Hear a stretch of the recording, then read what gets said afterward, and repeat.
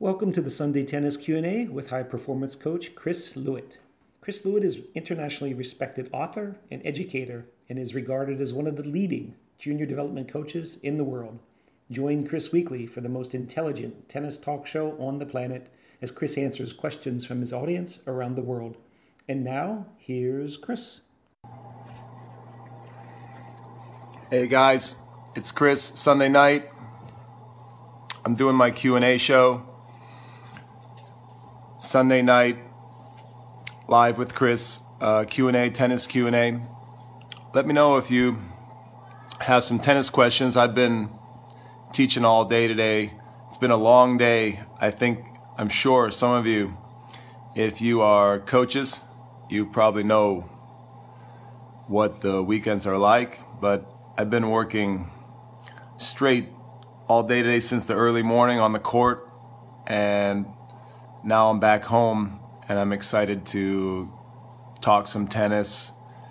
Actually, you would think Sunday night I would not want to keep talking about tennis or working on, working. I don't know if it's work. I enjoy talking tennis and answering questions, but this is one of my favorite times of the day or even of the week, because I work all weekend and I feel very fulfilled. I feel very happy to be off the court and ready to talk some tennis. So I think if we can make this time a regular time and it works for people, it's a good time to answer questions. And I have a lot of tennis ideas on my mind from the weekend on the court. So my kids are still up. Why are my kids up at 9:30 at night? Want to say hi? You want to be on the show? Get in here. That's my son Isaiah. Did you want to tell everyone what happened to you this weekend? Isaiah won a big race. He won a mile race in Hoboken. He's a runner. He's a good runner. And I think we might have some more visitors from my family. But thank you all for watching. I see some friends already signed on. That's pretty cool. I see my friend Ish and my friends Michael and Zoe, Claudio Rosemarin, thank you for waving. Ariel Mendez, thank you for waving. Rosario Escolar Retuerta. Sorry if I mispronounced anything, guys. Thank you for waving. Jesse Gottlieb is watching. Thank you for waving, guys. Thanks for joining the program. It's a very simple program. I just talk about tennis a little, and I try to answer questions to the best of my ability and try to share some tennis wisdom and some of my experience working with high-performance juniors especially. So that is sort of my expertise. My area of expertise is high-performance juniors and also Spanish training. I've studied a lot in Spain, and I wrote a book on Spanish tennis and a book on technique. So I see my friend Jeremy Malfay. Did I say that right? My Facebook friend.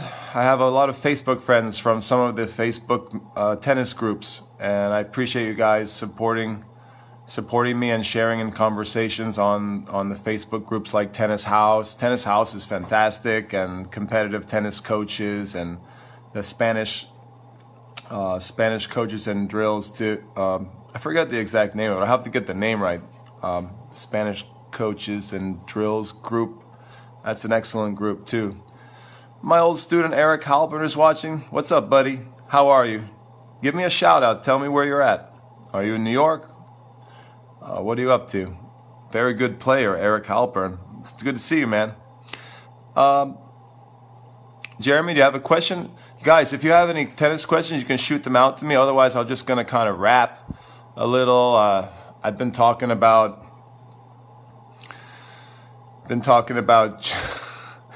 somebody's giving me who is this? Clint Boyle. Is this she's giving me some heart eyes. I don't know what that means.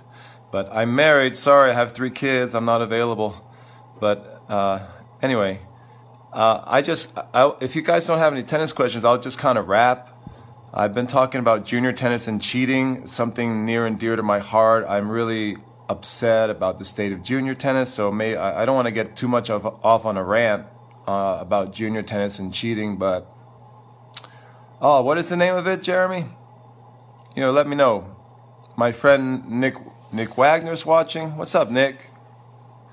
How are you? Thanks for waving. Got a lot of people online tonight. I guess it's a pretty good time. I wasn't sure if you guys would, be sleeping or it would be a popular time, but it's a great time for me. I wish I could do it a little earlier. I'm really sorry, guys. I have to work. I work until pretty late on Sunday night on the court, Thank you, Clint Boyle. Thanks for the shout out. It's good to have a fan. Robert Garrett, what's up, buddy? See a lot of friends online. A lot of people watching Sunday night. I guess Sunday night's going to be a great show. Guys, I want some questions on tennis and junior development. Shout it out to me and I will try my best to humbly answer. Rafael Aravelo is watching and waving. Thank you, man. Oh, which group is that, Jeremy? That has 18.7 thousand members. Eric Halpern, stay in touch. Shoot me a text or email. Let me know how you're doing. Eric Halpern, if you're still online, I'd really like to. I love seeing what's happening with my students. All my students are growing up. Students from a decade ago, they were graduating college, and some of them are playing professionally now. Some of them are in the workforce and doing interesting things. It's fascinating for me. Robert Garrett asked, do I have any kids playing down in Eddie Herr? I don't have any players there for that tournament. I think I may be going to an ITF in Panama with a player which is the same date of the qualies in Eddie Herr. So I may be going to Panama next week if that interests any of you, but I have to get permission from the player's mom to share that information, but I will ask and see. Nick Wagner says, gotta have the bananas for Sunday. So Nick Wagner, he worked with me. He knows what Sundays are like. Sundays are a long day for me on the court, guys.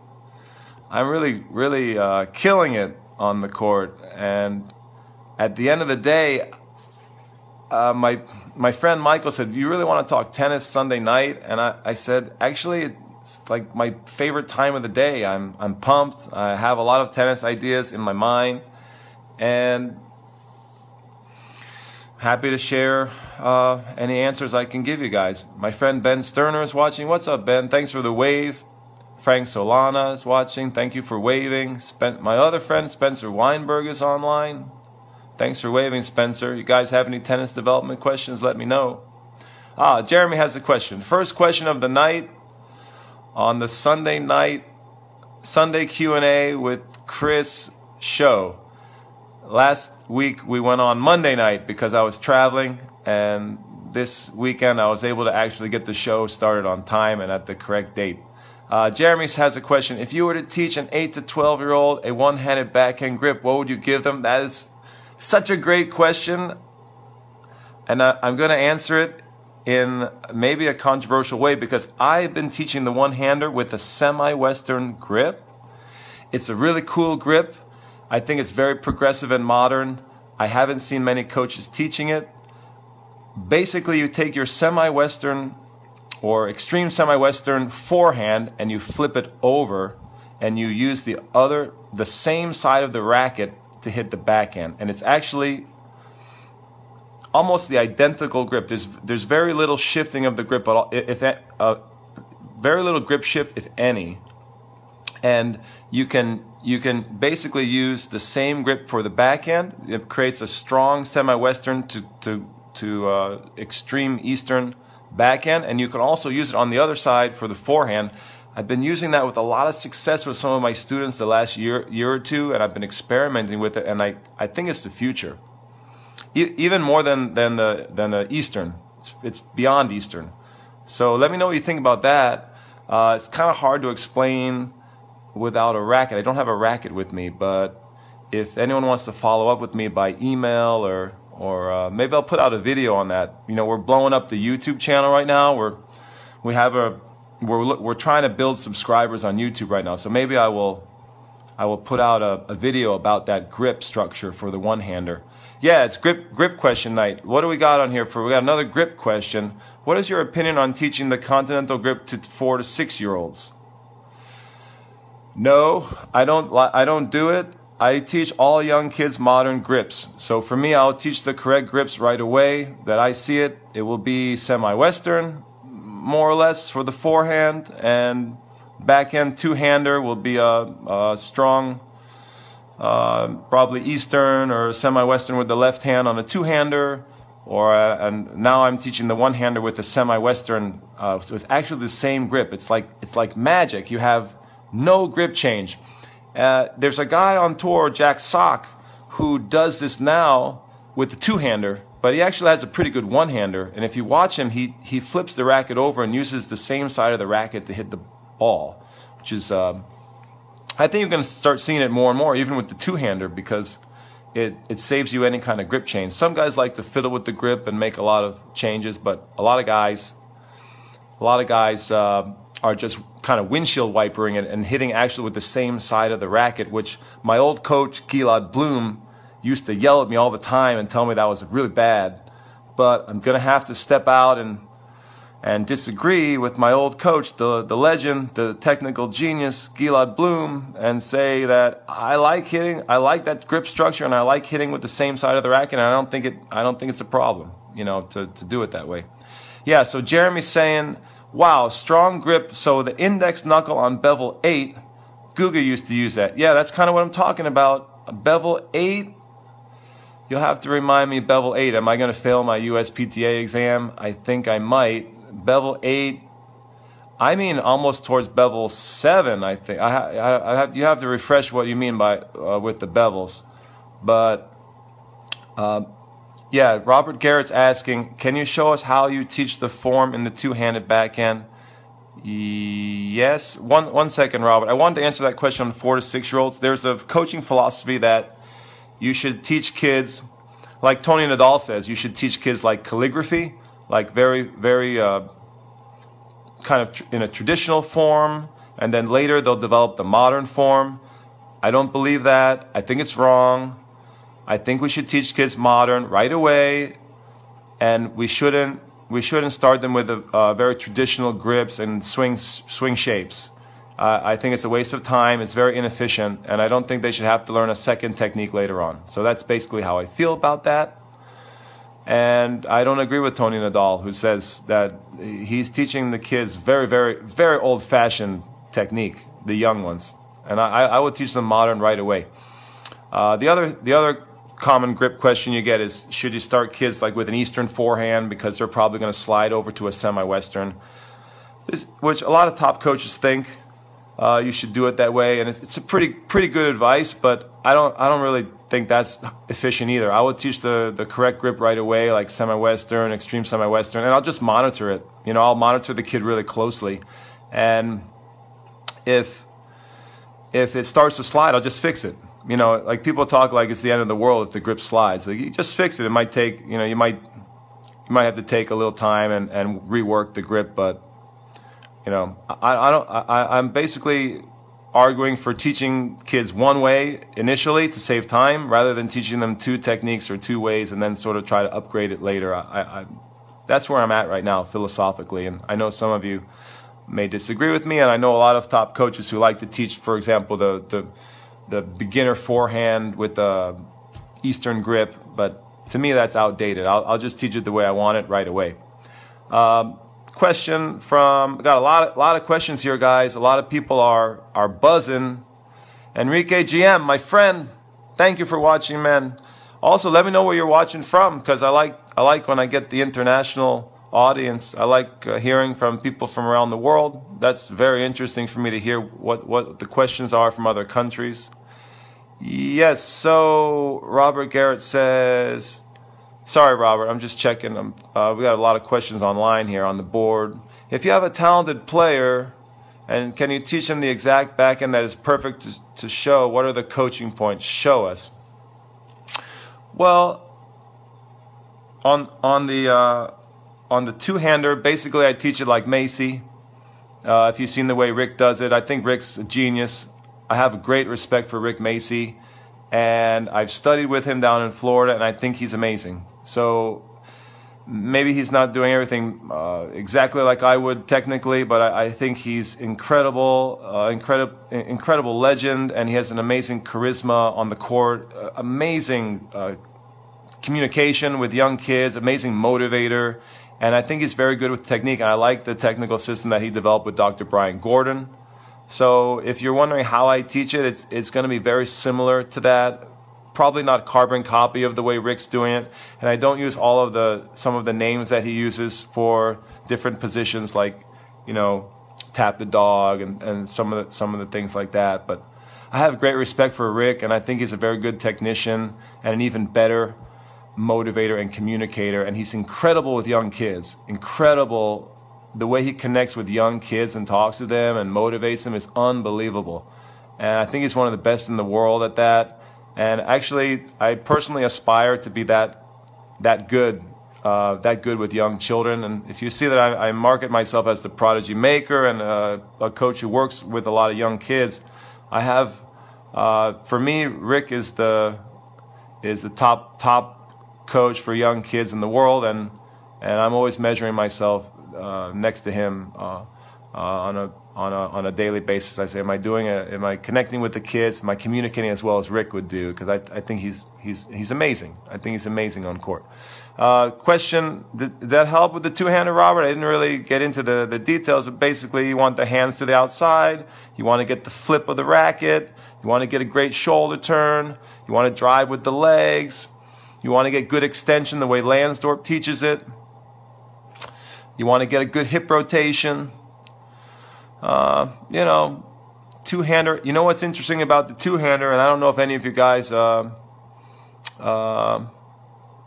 interested, but I'm waiting for the next evolution of the two-handed technique. And I think that the two-hander hasn't changed that much of late. I think the one-handed forehand, the modern forehand has gone through a bit more technical evolution than the two-hander, let's say in the last 20 years. And I'm waiting for a very talented player to innovate with the two-hander. And the innovations that I can see right now potentially coming down the road is a reverse two-handed shot, a reverse where the player is caught late and they need to spin it, and either they let go with the right hand and it becomes almost a left-handed forehand, or they come up over their head with two hands.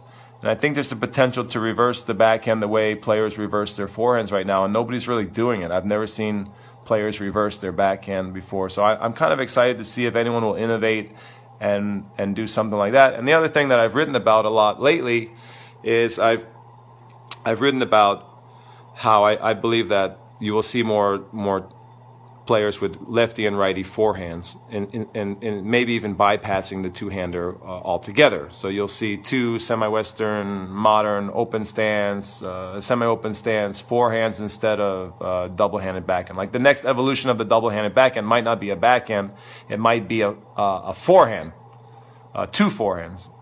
And I think we can teach that to any kids that show some ambidextrous talent, but we don't. A lot of times we start young kids and they can play with both, or we can train them with both when they're little, and everyone's boxed into the two-hander. We teach everyone the two-hander just because I think coaches sometimes don't think about why not have two forehands. Two forehands could be tremendous. So I know, maybe I'll create some controversy, stir it up a little bit, and throw that out there. But I want to do it with one of my players. I haven't done it yet, so I still teach the two-hander just the way you see it on tour. But I really want to try it with someone, with a talented kid and a parent who's on board. I want to try the two forehands, and I maybe want to experiment with reversing the two-hander. But I need parents who are on board and give me permission, and I need a kid who wants to kind of be a trendsetter. Some kids aren't comfortable doing something innovative like that. But yeah, another question from Michael. Robert, I hope that helped. Tonight I try to give long answers on my Friday show. I have a Friday show question and answer, in the morning at 8:30 a.m. every Friday on Facebook, and I try to go lightning round, but I'm seeing a lot of questions on the board, so I'm trying to get to as many as I can before I get too sleepy and I have to go to bed. Let's see. Michael says, what is the best thing I can do in order to approach the ball with optimal space between me and the ball? Why do I feel cramped and jammed? That's like a personal question, Michael. A lot of that is reading. You know, you have to, your mind and body get accustomed, your eyes get accustomed to a certain spacing, and the best way I've found to fix that is to exaggerate. You exaggerate, you try to reach, you try to create more room than you normally would. You actually try to stretch for the ball. You leave more room, you trick your mind. You leave more room than you should, and sometimes you may reach too much, but you will, if you consistently do that, you will reorient your mind, your eyes, your mind, and your body to giving yourself more space. I was working with a player today, and maybe I'll mention it, but I think players have the most trouble judging space when they're running forward to hit an attack shot on a short ball, because the distance is getting shorter very, very quickly because you're running fast forward, and it's very, very common. There's almost an optical illusion effect there where you think you have more space between yourself and the ball than you really do because of the speed at which the two objects, the ball and you, are coming together. You're running up very fast, and it's very common for players to get jammed when they're attacking short balls. So I don't know if you're specifically referring to short balls, but that was just kind of on my mind. Short balls. For just general balls, you have to stretch. You have to leave more space than normal and exaggerate. Exaggeration is the key to fixing or rebuilding or rewiring technique. It's always exaggeration. And my old coach Gilad Bloom taught me that, and he was a wizard with fixing technique. And I've never seen a coach so talented at changing technique and making it into something new and transforming technique. And then Gilad Bloom, and I spent many thousands of hours on his court trying to learn the art of changing technique from him. And he's one of the best, I think, that I've ever met. Okay, what do we see here? Do I have a comment? Yes, let's see. Dave Schwartz is watching. Is that my old college coach, Dave Schwartz? That would be really cool to reconnect with him. Aaron Coles is waving. Adam Ohana is waving. Thanks, Adam, for tuning in to my show, my Sunday night show. Adam and I were working on the court earlier today. Cool, man. Jeremy had another question. Okay, I'm sorry, guys. I got a couple questions here. Robert Garrett says, we have a lively show tonight. This is cool, guys. There's a kid here in the southern section that hits a righty serve on the deuce side and the lefty serve on the ad side. He also hits 2 forehands. His dad is his coach and taught him. Okay, guys, I'm really big on this. I believe it's a future trend. It just hasn't happened at the highest level of the Pro Tour yet. There's a guy in the Challenger circuit, Robert, who does this now. There's several guys out there who do it. Whether it's a forehand and backhand is easy. A lefty-righty forehand is pretty easy to do. The serve takes a higher level of ambidexterity, and I don't know if there are as many kids who are that gifted to do the serve. And the serve is incredibly time-intensive. To do lefty-righty serve is going to take a lot more time than it's going to be to teach 2 forehands. But I really believe this is a trend coming, and it's potentially the next evolution of the two-handed backhand, because I don't know where else the two-handed backhand is going to evolve to. It's pretty much, it is what it is. It still kind of looks like the two-handed backhand, not like Connor's, like it's not stiff like Connor's, but the basic swing is low to high, follow through to the shoulder more or less. And I'm waiting for someone to innovate that two-hander. And I just think people may just hit 2 forehands instead. It's not that hard to teach that when you have a decent level of ambidexterity in a young kid. It's not that hard to do it. If he serves lefty-righty, if you can serve the same speed lefty-righty like the way Luke Jensen did it, it's very rare and the level of ambidexterity is very, very high. And I don't know that there's a large percentage of the population that can do that. And to train it takes a lot of time. So that's going to be part of the calculus. How much time do you want to spend, and is it taking away time from other stuff?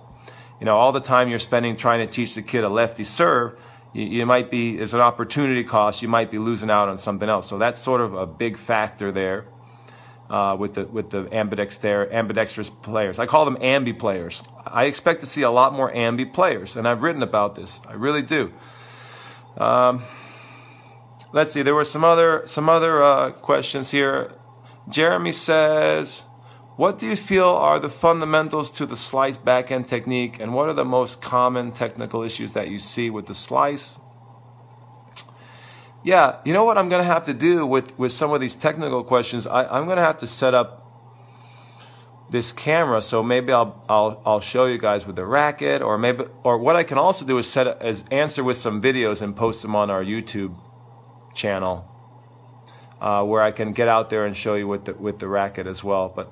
But to give you the best explanation, because some of these explanations are easier to show than to explain, but I will describe it the best I can. With the slice backhand, I believe in wrapping it around the neck for acceleration. A lot of kids have a stiff arm. They have a stiff, straight arm. And if you bend your elbow and wrap the slice around your neck the way Roger does it and a lot of the other top guys, you can get a lot more acceleration on it. So a lot of kids keep a stiff, straight arm like an arm bar, and that's not going to produce the highest RPMs that you want to get.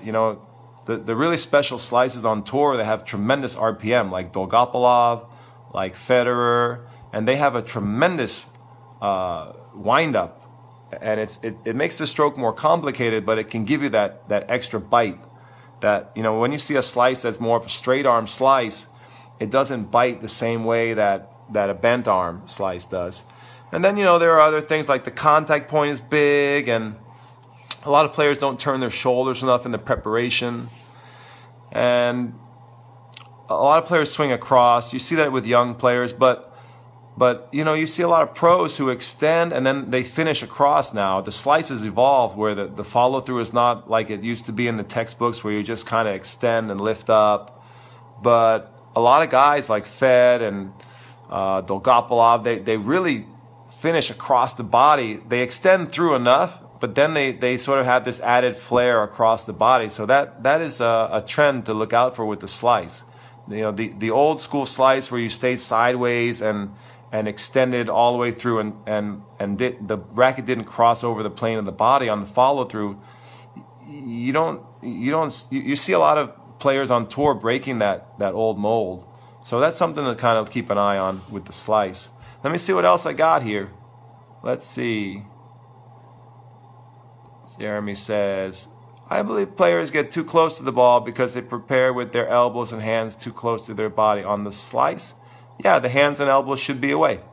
Absolutely. I see that a lot. Yeah, the preparation the hands and elbows should not be close to the body. They should be forced outward in the slice structure. Very good. Robert says the ambidextrous player in Southern is 12 years old, top 20 nationally. Man, I really want to see that kid, but that's not enough. We need someone with Grand Slam talent. Just one player, like a Rafa, a Fed, who when they're growing up, they go ambi. Like Luke, it could have been Luke. It could have been Luke Jensen, but he was so talented. I think he was the #1 junior in the world. Amazing talent, incredible. I played a doubles exhibition with him once. Incredible talent, probably big time underachiever. Like probably should have been a Grand Slam singles winner, but for whatever reason didn't happen. He got one in doubles. But I mean that type of player who wins singles Grand Slam and who's very charismatic, and if we get one player like that, one ambi player like that on tour, I know that there's going to be a huge avalanche of players doing it, parents doing it with their kids back home. I think it will open up the floodgates for ambidextrous players. Is that Dave Schwartz, my old college coach? Are you giving me a thumbs up? That's cool, man. Got any tennis questions? Let me know where you're at. Are you in?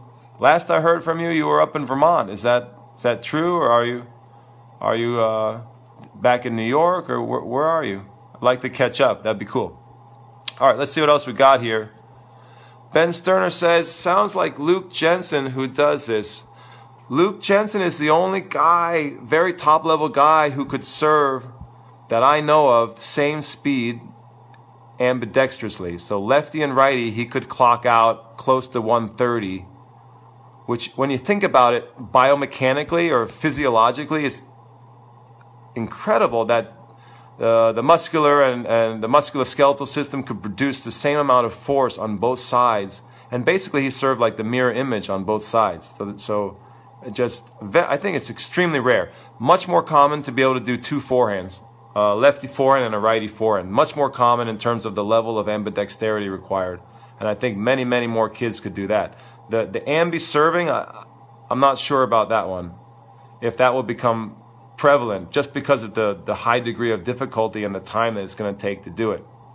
I see my friend Jylon is on.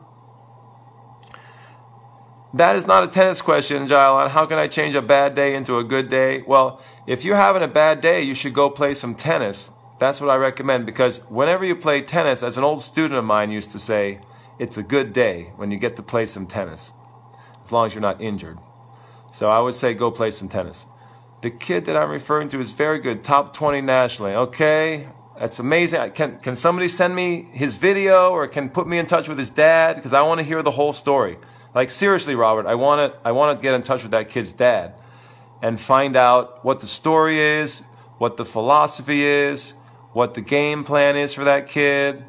Can we get that kid a Grand Slam? Because he's going to open the floodgates for everyone else. Yeah, that's pretty good if he's got a 9 UTR and he's already top 20 nationally in the 12s. That's pretty sweet. Let's see, what else? Who we got here? Identical lefty-righty on this player. My friend Pablo's watching. What's up, man? Thanks for tuning in. Henry So is watching.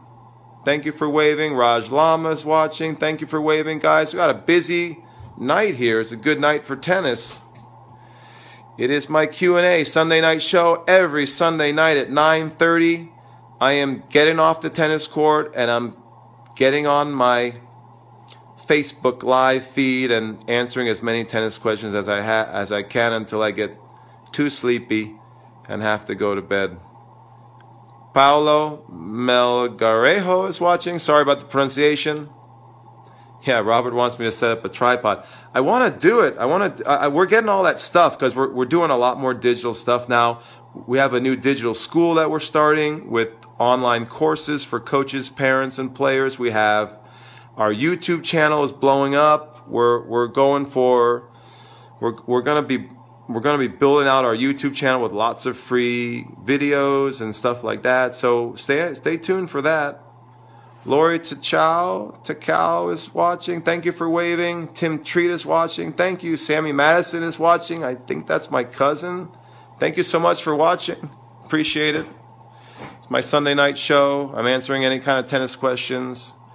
I can answer your life questions, but I don't know if that's my area of expertise. I'm better with tennis. No. All right, let's see what we got. We have a lot of friends watching. Very cool. Davor the Karis is watching. What's up, Davor? Did I say your name right? You're my Facebook friend. Doing an awesome job with Tennis House. Guys, if you're a coach, you got to join Tennis House. Check out the new app. It's amazing. I just plugged it for you, Davor. How about that? The new app is really cool. We're innovating. You know, I love coaches who are innovating, thinking outside the box. My old friend Arcady, Avery's dad. What's up, Arcady? How are you? Thank you for waving. Dave Schwartz says, Claremont Mud Scripts. You're in California. Dave, can you send me an email, chris@chrislewitt.com, and just send me your contact info. I want to catch up with you offline. Have some good memories, man. Good memories. Send me your email. Send me your info. My email is chris@chrislewitt.com. And my number is 914-462-2912. 914-462-2912. That goes for anyone who wants to get in touch with me. I mentioned on a previous show that I do a lot of video review. I have a lot of parents who send me their kids' videos for review, and I look at them for free. I don't charge for that. I just like to help kids and families. I've been doing that for years. So if you have a video, you need some help, technical advice, shoot it out to me, especially if the kid's talented. I'm looking for prodigies. We're looking for the next number one. Looking for the next number one in the U.S., number one in the world, trying to get the next American champion. Maybe I'm veering into my other show, which is the Prodigy Maker reality show. But I'm looking for champions. Shoot me the videos, guys, and I'll check it out, especially if you got a talented prodigy. Gordon Paul, what's your plan or idea for cheating in matches? Right, I've been on that. All right, Robert says do it live so I can ask, so people can ask live questions. All right, I'm gonna work with my business manager on that, Robert. Try to get the tripod set up and answer the technique questions live. It's kind of like what Ian does at Essential Tennis, but he does it on the court. I'm gonna need a film crew for that. We could do that at my club. I could get on court, we could get the film crew set up, and we could do a live session like that. That's what you mean. That's fine, but I can't do it Sunday night. Because Sunday night I am just getting home and just barely getting on with the broadcast. Okay, there was another question about cheating. Should I get into cheating now? Are you guys too tired, or am I going? If I get on the cheating rant here, what is my plan? Do you mean my plan for my players? Gordon Paul, can you just specify, do you mean what is my cheating plan for my players, or do you mean my plan to solve cheating in the entire junior game, which is travesty? It's currently a travesty in junior tennis. The prevalence of cheating is a travesty in the junior game. So let me know if that's what you mean, or if you mean what do I tell my players who are going out there into this toxic junior circuit environment about how to handle cheating. Let me know what you mean. How to get the USDA to change? Guys, I think USDA could squash this, just change it with some very simple either rule changes or mandates. Come on, we've had mandates for all. USDA is very good at mandating things. Why don't they mandate we stop cheating? I mean, we got mandates for everything else. Why can't the USDA mandate no more cheating? It's not that hard to do. We could solve it. Someone could just, with the flip of a switch, could solve this problem. For example, we just shouldn't allow kids to call their own lines. It's just as simple as that. Little kids should not be calling their own lines with college scholarships and top rankings at stake. Kids shouldn't be out there doing that by themselves, in my opinion. So how do we? So Gordon Paul says, how do we put pressure on the USDA? USDA is. I have a lot of friends in the USDA. I have a great relationship with the USDA, and I think they do a lot of good stuff. But this is one situation where USDA has completely dropped the ball, and I think it's inexcusable the way junior tennis is, the way we don't condone it, but the way we allow it to go on. So how do we get them to change? One viewer suggested I should start writing about it more frequently. One viewer suggested I should write an op-ed in the New York Times about the state of the game, the state of junior tennis. Maybe start with something like that, which I'm not opposed to doing. I don't know how much of the cross I can bear myself. I don't know how much power I have. I'm a good writer. I could write a good op-ed. I don't know if that will stir some people in power to start thinking about it. I think there's a lot of there is a lot of reluctance to change the way tennis is structured right now. There's a lot of traditionalists in tennis, and there's people who just think, well, that's part of the sport, and kids it toughens kids up, and they have to deal with that, and it'll make them stronger in the end. There's a lot of people with that sentiment out there, which I don't agree with.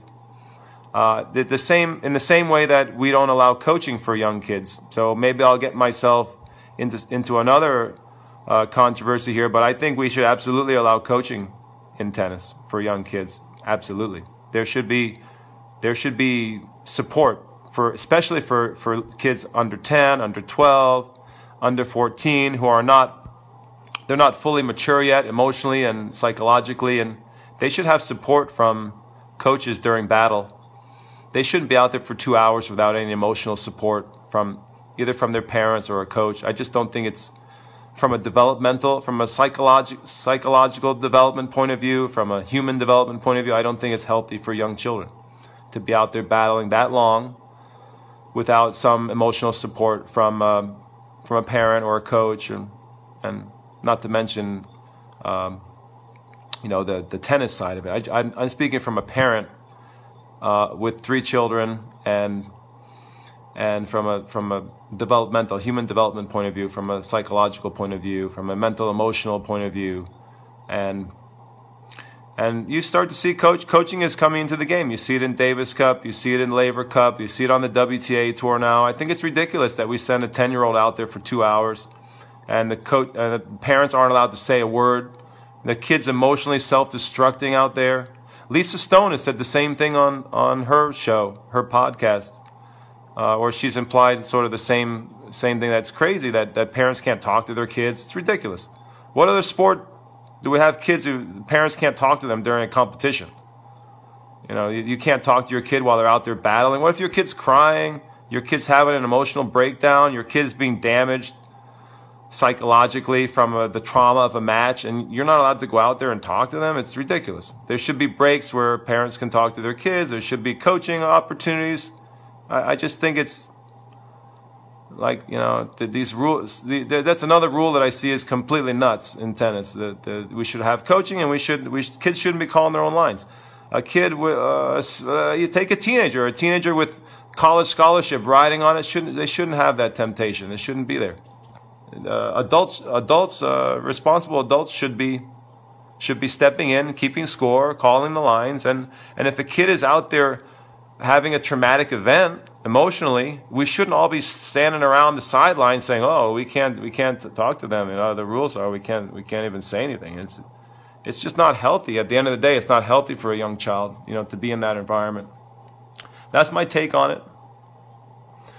Robert Garrett says, I agree. Yeah, I'm glad you agree. A lot of people disagree, though. I get a lot of pushback. When I start talking about coaching for kids, and I start talking about kids not calling their own lines, all the traditionalists are going to come out, and they're going to say, no, that's not the way the game is, blah, blah, blah, whatever.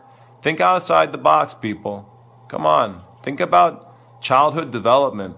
Think about the emotional and mental capacity of a 10-year-old or an 11-year-old. You're putting them into the heat of battle. Tennis is already one of the most cutthroat sports because there's no teammates. You're out there all by yourself. It's already tough enough. But then to say that there can be no coaches or no parental involvement, I think is absolutely ludicrous, and it's not healthy. So people who say, well, it takes away from the toughness aspect of tennis. Tennis is tough enough.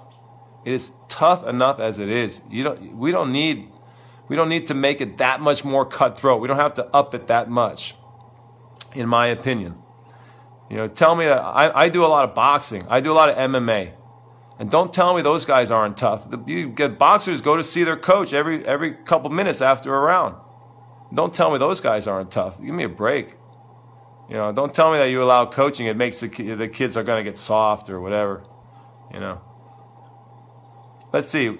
Garrett and Robert says on the Payers and Players podcast, which is a great podcast, guys, by the way, if you have a chance to check Payers and Players, a relatively new podcast, and it's fantastic, covering junior development, junior tennis, one of my favorite topics. Yeah, I'm glad you guys agree. Cheating should just be stopped. I'm tired of talking about it. Everyone talks about cheating like our hands are tied, like it's some sort of it's like trying to come up with a cure for cancer or something. I mean, come on, guys. Cheating could be stopped tomorrow. If USDA wanted to, they could stop it. They could mandate and change the rule. They could stop it tomorrow. It could be stopped. People talk about cheating like in one of the Facebook groups today, we were talking about cheating, and one commentator said, well, as long as there are human beings, there will always be cheating in tennis. And I said, no, that's not true at all. We don't have to accept that there has to be cheating ad infinitum in tennis for kids for eternity. It's insane. That's insane that responsible adults and governing bodies can't come together and just put a stop to cheating tomorrow. We could do it. I don't think me contacting the USTA is really the answer. I will be happy to send some letters. We could get a petition drive going. I think parents should boycott. They should boycott tournaments that don't provide umpires. I think if we got all the parents together and said, we're not playing unless you provide a healthy environment with no cheating. You can guarantee that there'll be no cheating at this tournament. I'm not going to play. And if all the parents came together and we boycotted the big tournaments, I think we'd get cheating stopped very quickly. We would have a mandate coming down the pipeline. Why? There are mandates for everything. Why can't we get a mandate to stop cheating? Jeremy says, guys, am I talking too much about cheating? Let me know. It gets me upset. I have a son.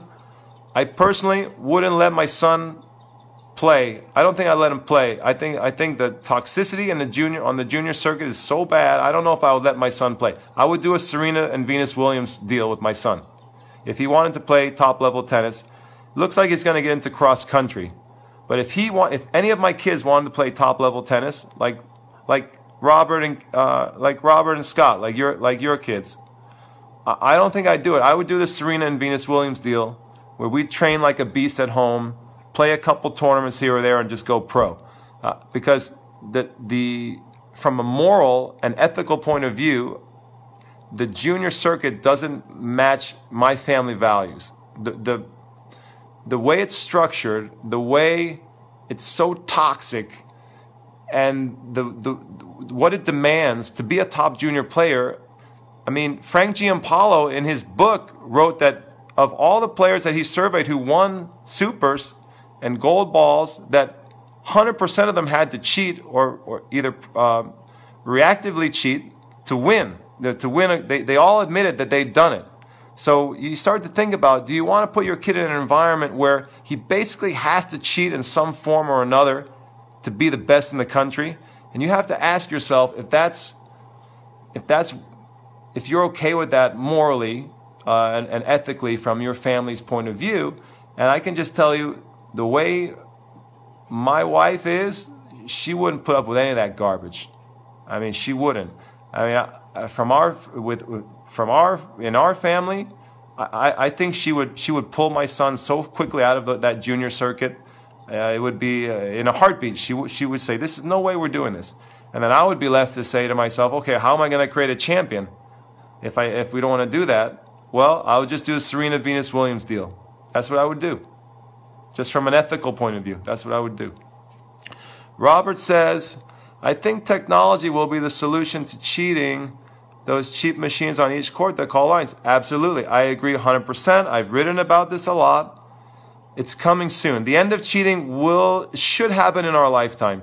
If it doesn't happen from the top down, like USTA or mandate or something like that with human umpiring, it will end when we have the electronic line calling everywhere. When we have smart courts everywhere, when we have the line calling devices, when they get cheap enough that we can put them everywhere, a big tournament, we can have 20 courts running with line calling automatically and scoring. You know, people forget that a lot of the cheating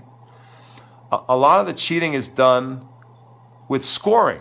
You know, people think, oh, it's just the line calls. But kids keeping their own score is a disaster. What other sport do we let kids keep their own score? You know, I know so many kids who cheat by messing with the score. And I just think that's part of it too. Kids shouldn't be keeping their own score. A lot of kids forget their scores. They don't even know what's going on. You know, it's the heat of battle. They're tired.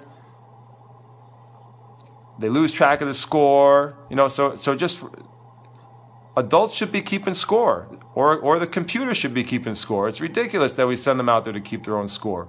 These are sanctioned tournaments. They're not like, if you're just playing with your friend at the club, then you should keep score. That's different. Then you can call your own lines. That's different. Robert says,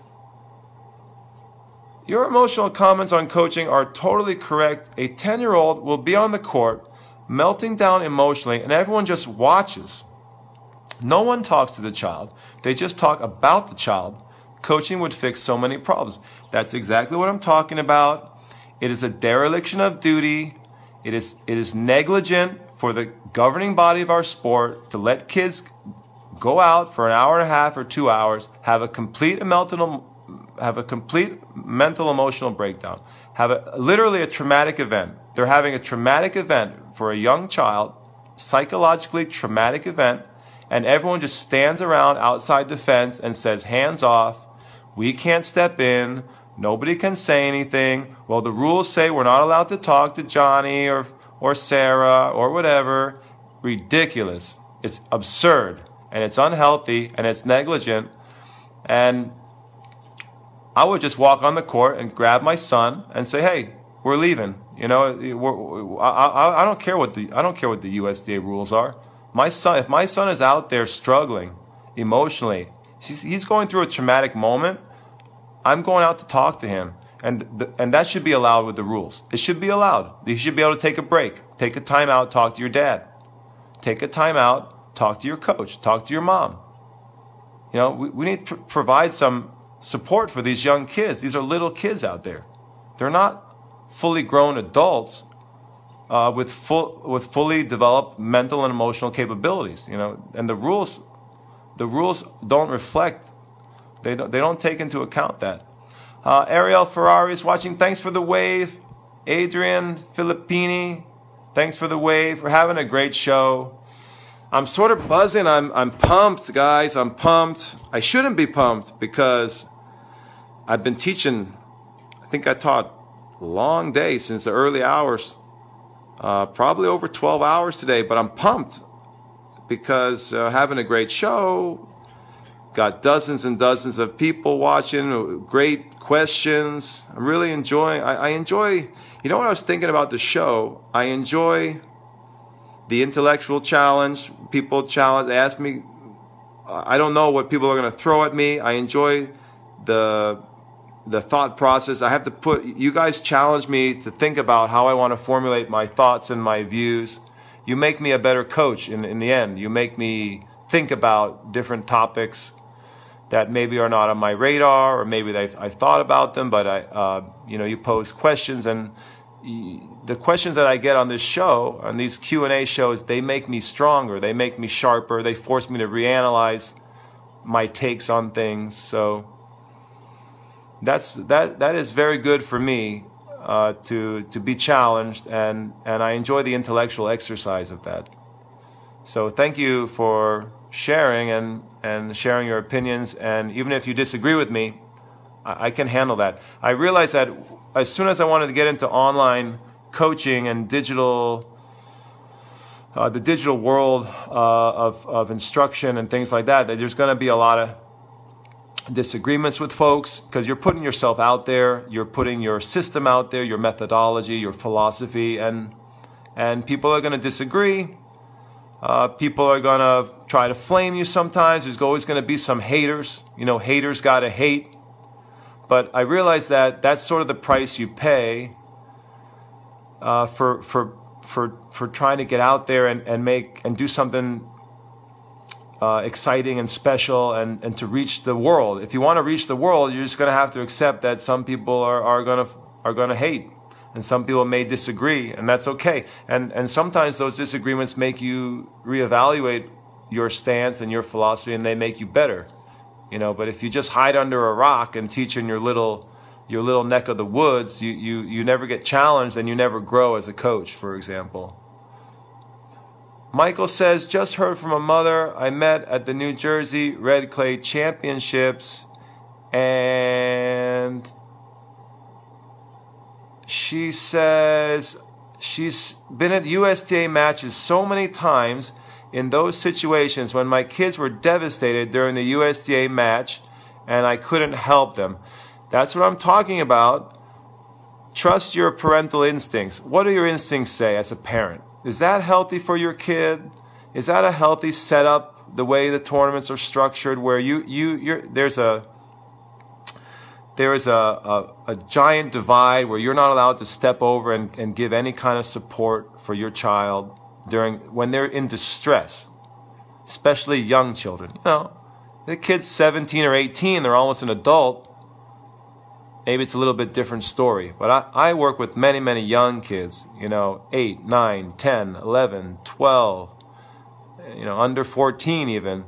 And so that's kind of what I'm talking about. But this mom corroborates what we were talking about, that this is very common on the junior circuit, where the parents are shut out and they're not allowed to provide any kind of support for the child. And I think it's wrong. I don't know any other sport.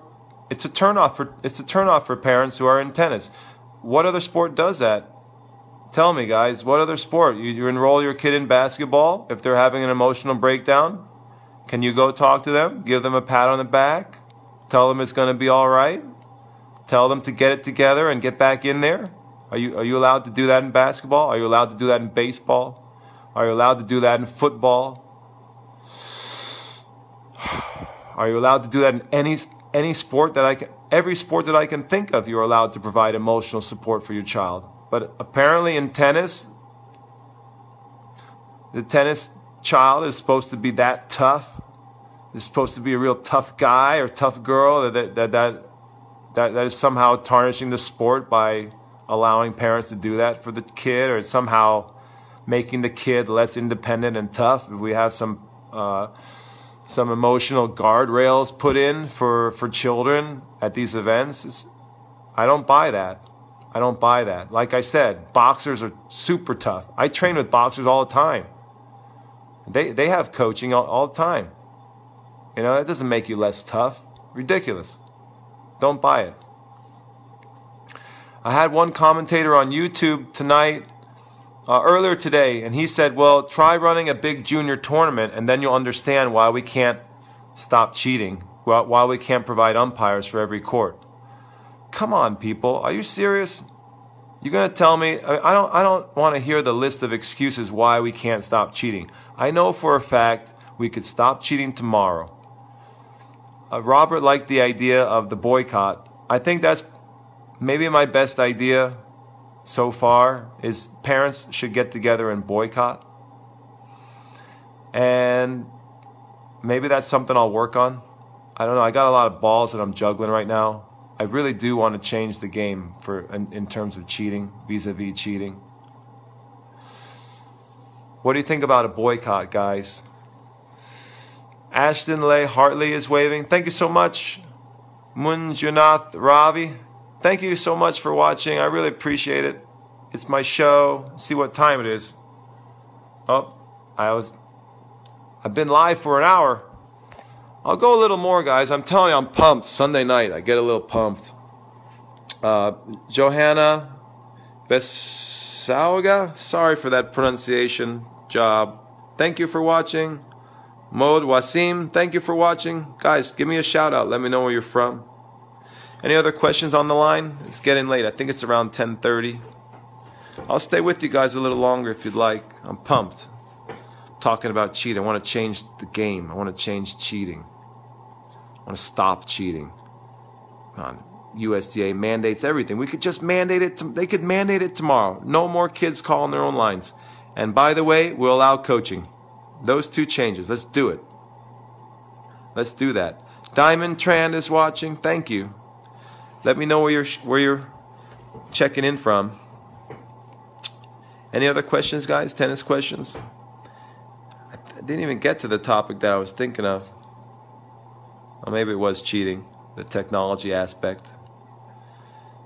Shoot me out any questions if you have them. We were talking about technique earlier. Great show. I feel like it was a great show. Maybe I should wrap it up now before everyone gets too sleepy. But I really enjoyed the conversation. I enjoy talking about cheating. I feel like I have these conversations about cheating and they don't go anywhere. I've seen other coaches have these conversations about cheating and nothing changes. And I'm getting kind of tired of that. I've been in this game for a while now. I'm a parent with young children, and people have to take a step back. Don't be inflamed by the tennis world. Step back and just look with clear eyes and clear vision at what's going on at junior tournaments. It's not right. It's not healthy. It's not healthy. Little kids should be provided with emotional support from their parents or from a coach, and you should be able to take your son or daughter to a tournament and there'll be a guarantee, an ironclad guarantee that your son or daughter is not going to get cheated that day and go home feeling like a failure or that life's unfair or to be emotionally decimated by some kid on the other side who's calling all the balls out. That should never happen. That should be an ironclad guarantee straight up from the USTA or whoever's running the tournament, Little Mo, or any organizer of any event in the world, but especially in the U.S. It seems to be a big, big problem in the U.S. I think that's my closing thought. Thanks, Zoe. You got to let me work on your forehand. If you follow what I'm telling you for a while, you can have that nice modern forehand, but I guess it depends on how much you're able to practice. Because that's the deal with adults. I have actually coached a number of adults, even though I'm junior development coach primarily. I have actually worked with a lot of adults, and the key is how much time you have to practice as an adult. And that's one of the issues that I have with all of the online coaching right now, all of the courses that are being sold. Sometimes they're being quite heavily marketed, and they're using a lot of high pressure sales tactics to get people like Zoe and Michael and adults to purchase their courses. But the courses are quite complicated, and how realistic is it for the average person who has a job, who doesn't have a lot of free time, doesn't have that much practice time, to take a complicated course and actually affect some substantial change in their game without the help of a coach working with them on court? I don't know how realistic that is. And so what we're going to try to do with our digital courses is make them very simple, maybe refer people to local specialists. I'm going to be available. I am coaching, so people that are in my online programs will be able to work out with me. If they need follow-up, they can come train with me or one of my assistants. And I think what you see is that a lot of the online operators now are starting to realize that, and they're actually hiring people who can coach. And whereas people who are taking the courses are saying, well, we need some follow-up, or we'd like to see you in person to see if we're doing this right. And they need to cater to that demand. I think you're starting to see that in the online space. A lot of them are becoming hybrid teaching organizations where they're doing a lot of stuff online, but they also offer a brick and mortar operation where they can work with players in person, because a lot of players need that. And the typical adult, I think, needs that even more because they have very limited time, and it's not realistic that they're going to just coach themselves with some technical change. They can't see themselves. They can't toss balls to themselves. It's not easy. You can use a ball machine and you can get fairly far working with yourself, but at some point you probably need some corroboration. You need some connection with a specialist, somebody live who can make sure you're doing what you're doing. You're making that progress. So I think that's where a lot of the online providers are sort of missing the mark, and some of them are trying to adapt now and offer that, So that's kind of how I see the online space. I see online education continuing to explode in the next decade or two. I see more and more sports education going online. I see the future where pretty much every serious coach is going to have an online digital coaching operation. So I see that as being the future, where there'll be a merger between brick and mortar coaching and digital coaching. So it's not just in the future. It won't just be one coach teaching in a club or at a place. Most coaches will have a hybrid operation. They'll be going digital, and there'll be some sort of interplay between them both. That's the way the future is going to go. I see my old coach and friend Gilad is watching. What's up, Gilad? Thanks for the wave.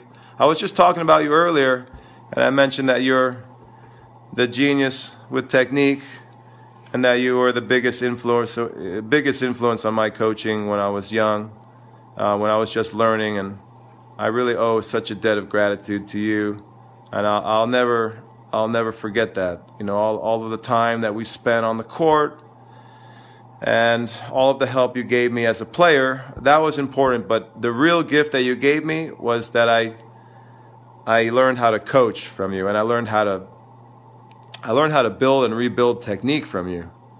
And that was maybe the greatest gift that I ever got, and that wasn't what I initially signed up for, but I've always been very, very grateful for that. And you should know that if you're catching this video, if you hear that. Hopefully you caught that message. I'm very sincere about that, and I always give you credit for the great influence you had on me when I was a younger coach and as a player, of course. But you guys have any other tennis questions? Zoe, I'm glad you're excited about learning that new forehand. Like I said, I said I don't know if you have time to learn it. There has to be time for adults to learn this stuff. So that's even with me as a serious coach with you on the court, and I'm your neighbor, and I can work with you hands-on. I'm not sure if you could learn that, but you see all these courses online, and they're going to tell you can learn that on your own. Which is that really realistic for the average adult player? I don't know. That's a tough sell. Especially concerning the time commitment. I see Faisal Hassan is watching. What's up, Faisal? You're a great coach. I enjoy your videos. Gilad, thanks for the kind words back.